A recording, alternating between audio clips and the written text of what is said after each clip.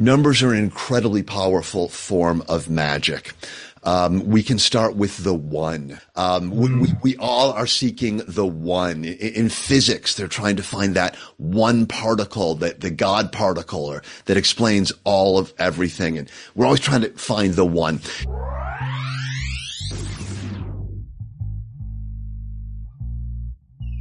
Hey guys, welcome to the Brain and Brand Show. I'm Timothy Maurice.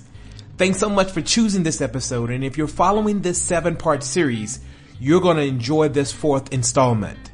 Today, I'm bringing back Dr. Daniel Z. Lieberman, who featured in episode 1, and the conversation was so well received, I reached back out to Dan to explore parts of his book, Spellbound, that we didn't get a chance to touch on in episode 1.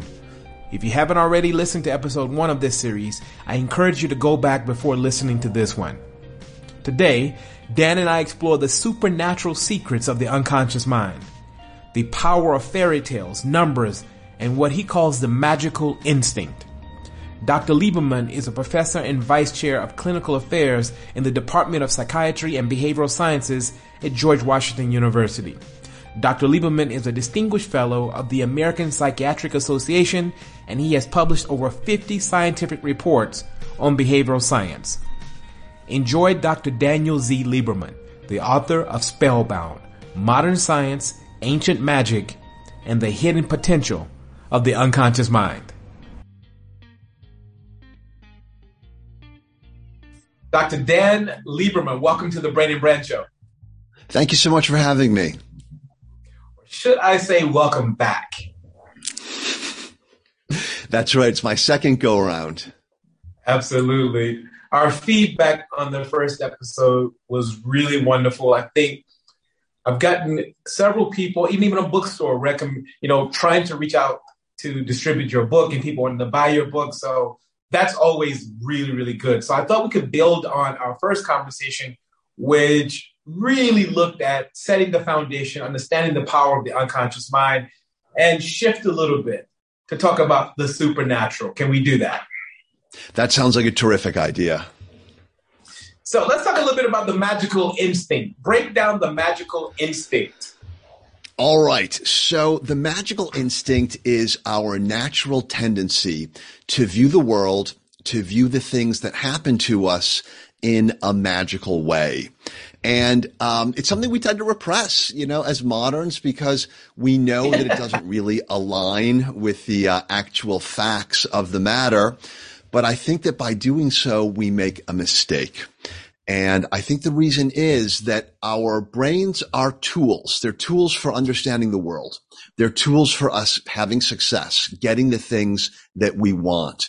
And every tool has its own way of working. And the rational part of the mind might not necessarily like this, but the brain seems to work best when it allows itself to understand the world in a magical way. Hey, what is this? Where does this instinct come from? Do you think it comes from the fact that we spent most of our evolutionary background in the dark? So we heard sounds, we weren't sure about so much. And, let me just put that question back to you. Where do you think it comes from? Yeah, I think that's certainly one possibility. I think that another possibility is that it comes from the fact that so much of our brain is dedicated to processing social interactions. In some ways, that's one of the key elements that have made us successful as a species. And there's even something called the social brain theory, which posits that being able to efficiently process social interactions is the reason why humans have such large brains. And if I could, it's worth pointing out that having a large brain comes at a huge cost. It comes at a cost for women when they have children.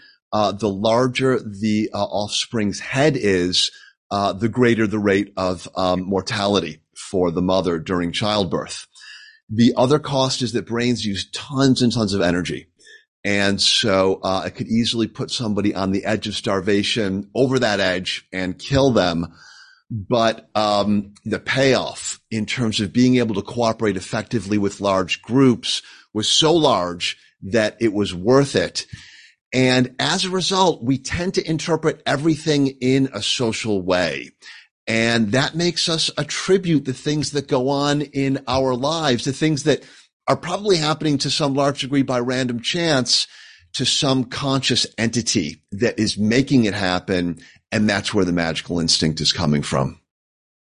Let's give a few examples of this magic that we're speaking about, so that everybody can be clear that we understand. Is it, just break down a few examples.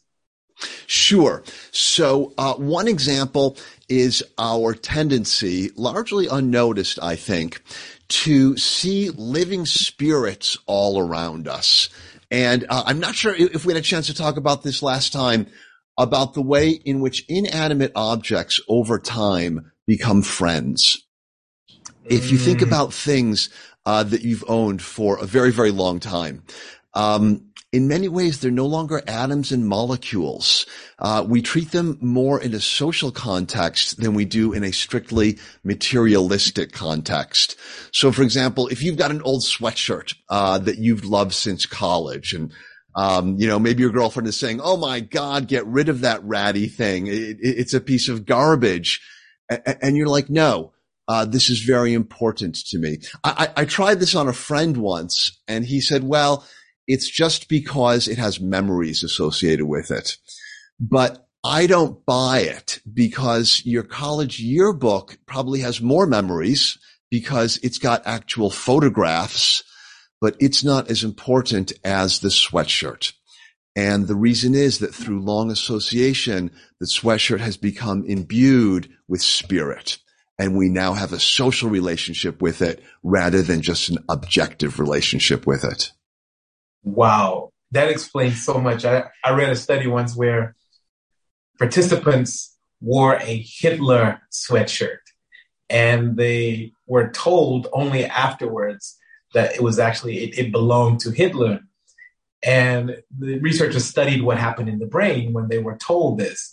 And it's very, very interesting how what you're explaining explains so much about how the stress levels rose in the brain, the amygdala start firing intensely, high levels of cortisol was raised, stress chemicals. And, initially I thought it was just the story around the sweatshirt and the association of the story, and how that then linked to their personal story and how they wanted to get that story off their personal story quickly. But it seems like that spiritual side of it goes deeper into it. Why do you think in that study there was such a reaction in people's brains, even when they were told that the sweatshirt had been cleaned multiple times? Yes. Well, we see that phenomenon over and over again. And some people are more susceptible to that effect than others. There was a study in which they introduced somebody in a laboratory, and they said, "Oh, this person accidentally stepped in dog excrement earlier today, but don't worry, he thoroughly cleaned his shoes and everything is fine." And then you could estimate to what degree people had a tendency towards magical thinking by how far away they sat from him when it came down to select chairs. So this is something we do commonly. And I think it's useful to look at the opposite. What is the opposite of magical thinking? Well, the answer to that would be materialism. To say that there is nothing in the world but atoms, molecules, and energy particles, such as photons. So going back to your Hitler sweater example, a materialistic approach to that sweater would be, well, these are atoms and molecules. I assume it's been dry cleaned, and there's no residue of Hitler on it, whatever difference that would make. Why on earth should it matter that an evil man wore this sweater decades ago?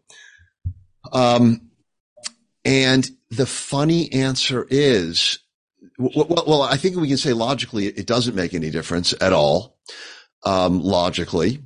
But the funny answer is that if you take that illogical approach, if you take that magical approach and say it does matter, his spirit somehow lingers in this sweater, the brain functions better. And that's the strange thing, that we know it's not true. But by adopting an approach we know is not true, we function better. I mean, that even explains why cheating is such a painful experience for most people. It's like, even though there's no residue of that person still on me, it's possible that their spirit is now dividing our relationship. I mean, this is really interesting for me because I've never thought of it this way. And I think after reading, especially the first part of your book and getting to the second part, it feels as though that as much as I am aware of this stuff cognitively, it still feels fresh and new to me. And are you finding this with your book, Spellbound, that for a lot of people that this is new for them to frame it this way? It is.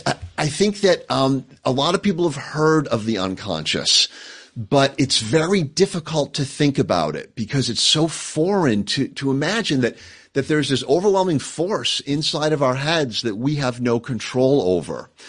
And so if you can get people to actually think about it, think about what it means and try to come to terms with their own experience of their own uncontrollable forces within their brain, they say, yeah, this is different. This is uncomfortable, but this is important. I mean, we couldn't go to a movie. I mean, I know in this part of the world, I'm in Southern Africa, that actors often report getting attacked in public because people can't separate story, spirit, logic. Are they woven in together? Is there part of the brain where sort of the emotional dynamic of the story and the logic overlap? Or is it just the brain is dynamic and that they are sort of intersecting in a particular way? Or am I looking at this wrong? No, I think you're absolutely on target. I would even go so far as to say that the brain cannot function without making stories. And let me give you an example of that. Let's just take what's going on right now. Without even knowing it, we're making stories about what's happening. So, for example, I'm wondering, how am I doing right now? What are people going to think when they hear this podcast? And I make assumptions about that. I think about what led up to this moment. What are the things that I did in the past that led me to be here right now? And then I also think about the future. What's the outcome of this going to be? What is it going to lead to? Now, as a psychiatrist, I can tell you that the answer to those three questions, the present, the past, and the future, the story that I make up is going to be wrong. My assessment of the present, what people are thinking of me, is distorted. My assumptions about what led up to this, what were the factors that led you to invite me to come back, those are not going to be right. My predictions about the future, what's going to happen as a result of, way off base. As everybody knows, things rarely turn out the way that we expect them to. So I know the story I'm telling myself is wrong, but I have to tell it anyway, because without some kind of story, I can't process the information. I can't go through life accepting things as a series of disjointed facts, as a series of random events. I've got to weave them together with meaning, even though I know that the accuracy of that meaning is probably way off. Now we want our stories to be accurate. We want them to conform to reality. And I think that as we get older, as we become more experienced, as we become more educated, the stories we tell ourselves about reality match up more closely with the actual reality. But I think that we have to understand that matching with reality is only one of two important criteria that we should use to judge the quality of the stories we tell. The other important criteria is, how well does it match up with our brains? And let me give you an example. I tell myself a story about this desk that I'm sitting at. And the story I tell myself is, it's solid. Now, you and I know that's not true. It's not solid at all. Quantum physics tells us it's a haze of ghostly probabilities with absolutely no solidity at all. That's the reality. But I'm not going to change the story to match with reality, because treating wooden objects as solid works much better from the point of view of the way my brain evolved. And magical thinking is the same way. It's like solid tables. That's the best way to navigate the world, even though it's not actually true. Wow. I mean, you mentioned in your book this quote from Daniel Kahneman about, if the more clear the story is, the more confident we are in our belief system.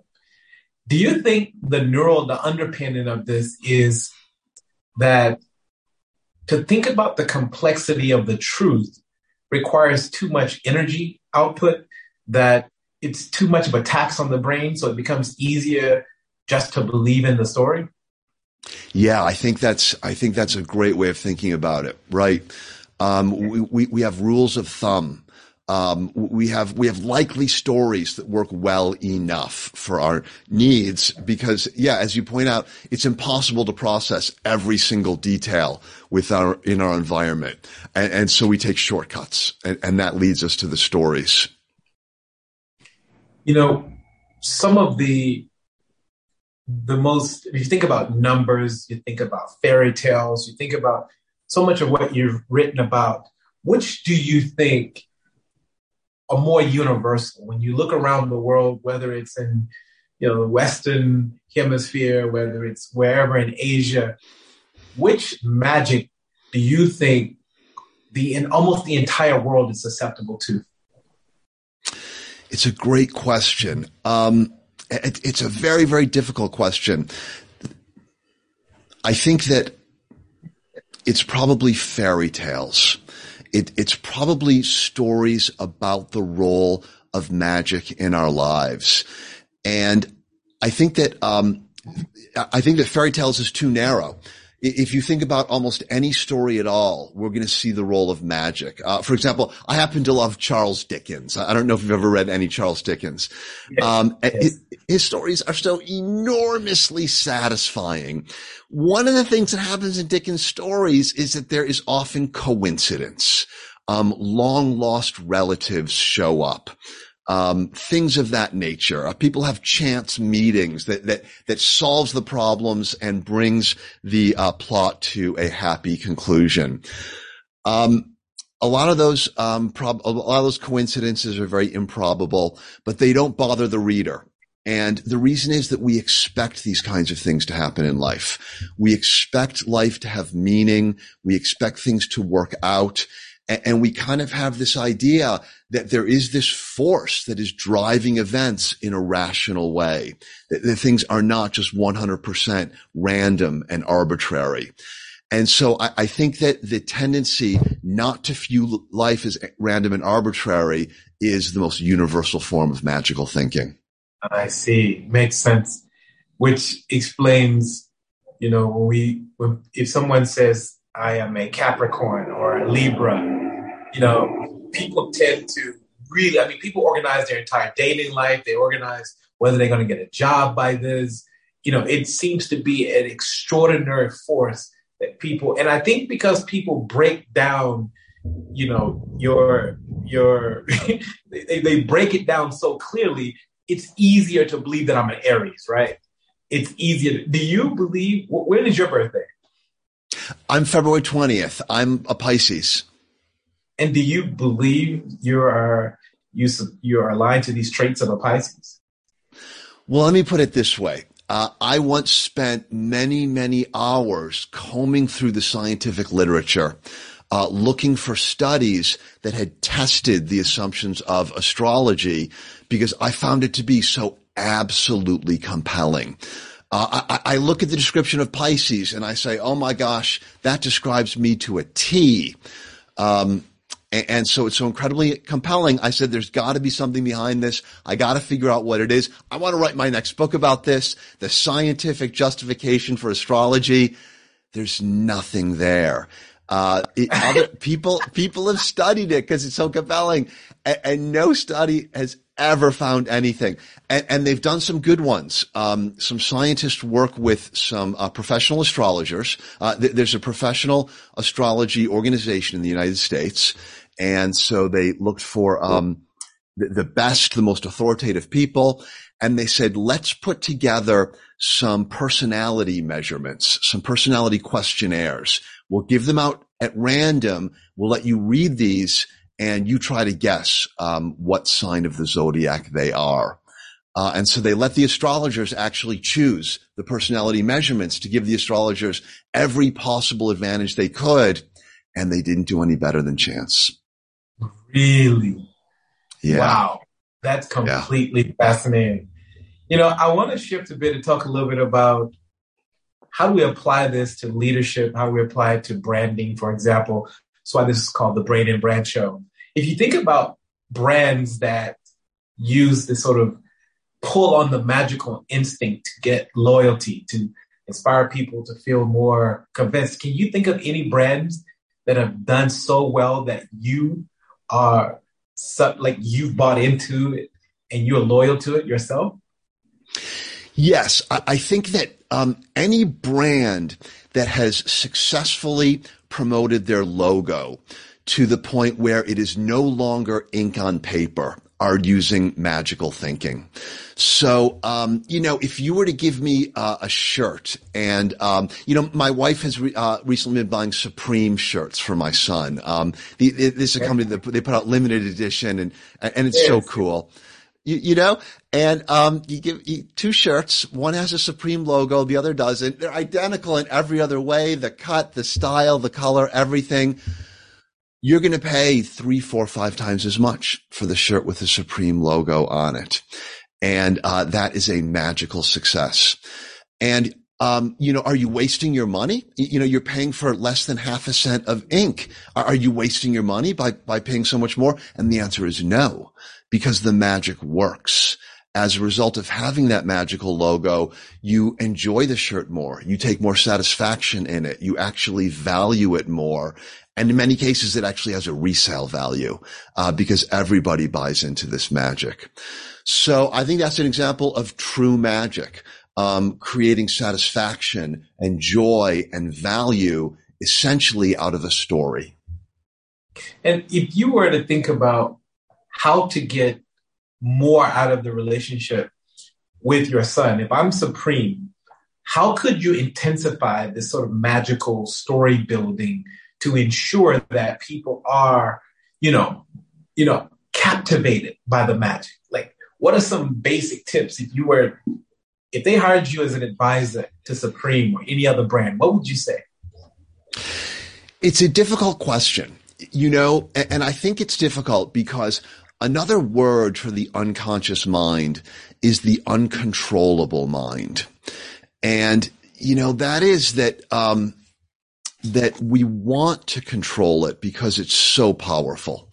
It's so influential, but we really can't. And so I think that in some ways that if you want to be a scientist of magic, in some ways you have to be like an astronomer. Astronomers run experiments that are strictly observational. They can't reach out and intervene in their objects of study. They can't take two black holes and shove them together to see what happens when they collide. They have to wait for it to happen. And so I think that in many cases, it's about knowing that this happens in people and just paying attention. Are we seeing a magical effect? If not, let's try something different. A Jungian writer, Marie-Louise von France, once said, "You never find the water of life in the same place twice." And I think that what she's talking about is that feeling of being alive. We've all had the experience of saying, "Oh my gosh, I've never felt more alive." And that's what we live for. That feels better than anything else. And we get echoes of that feeling in all kinds of magical experiences. When I get a Supreme t-shirt, I feel a little bit more alive than I do than if I just wear one I bought from Target. But we don't know where the water of life is going to come from next time. You have a wonderful experience and you say to your friends, "Oh my God, we've got to do this again." And then you do it again and it's not the same experience at all. Wow. And so I think that part of being successful with the unconscious mind is having humility to know that it has a mind of its own, so to speak, and that we need to respect it, and we can't treat it like a servant. We've got to work with it, not controlling it like a tyrant. And I think that's, for me, it's encouraging for if you're in a relationship, you've got a team. I just came off a tour with an insurance company where over 6 days, on day one, we were in the mountains called Drakensberg. And we left there and we went to this communal sort of sandy area. And then we went to the beach, and each day we had these different experiences, and it was magical. I mean, at the end, we could have easily gone to a boardroom and done the exact same training, etc. But he wanted to create a magical effect for them to explore the higher dimensions of their soul. And I asked this leader, I said, how did you justify the expenditure to the board? Because there's zero logic behind this. I mean, you probably spent 10 times more than you would have spent if you just went and put everybody in a boardroom at the office. But when we left, he said that I want people to go on a journey to explore the depths of themselves. And I couldn't get that by putting them in a boardroom. And I'm going to recommend that they get this book because I think he's onto something. I think if he can go a little bit deeper with himself and really understand these principles, he may be able to sell it to the board. Yeah, I think that's brilliant. Yeah, and I think it points to the fact that even though we can't control the unconscious mind directly, we can do it indirectly. We can try to meet the needs of the unconscious mind and hope that in return it will help us out. So have the meeting in that beautiful environment that's natural and evocative for the unconscious mind.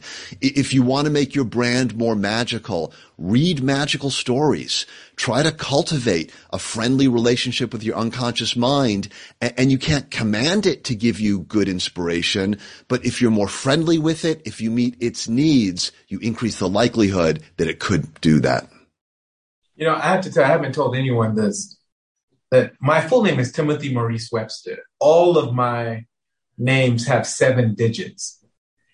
And I've been thinking about it a lot recently, about thinking about branding my own sort of name around the number 7 and the symbolism of numbers.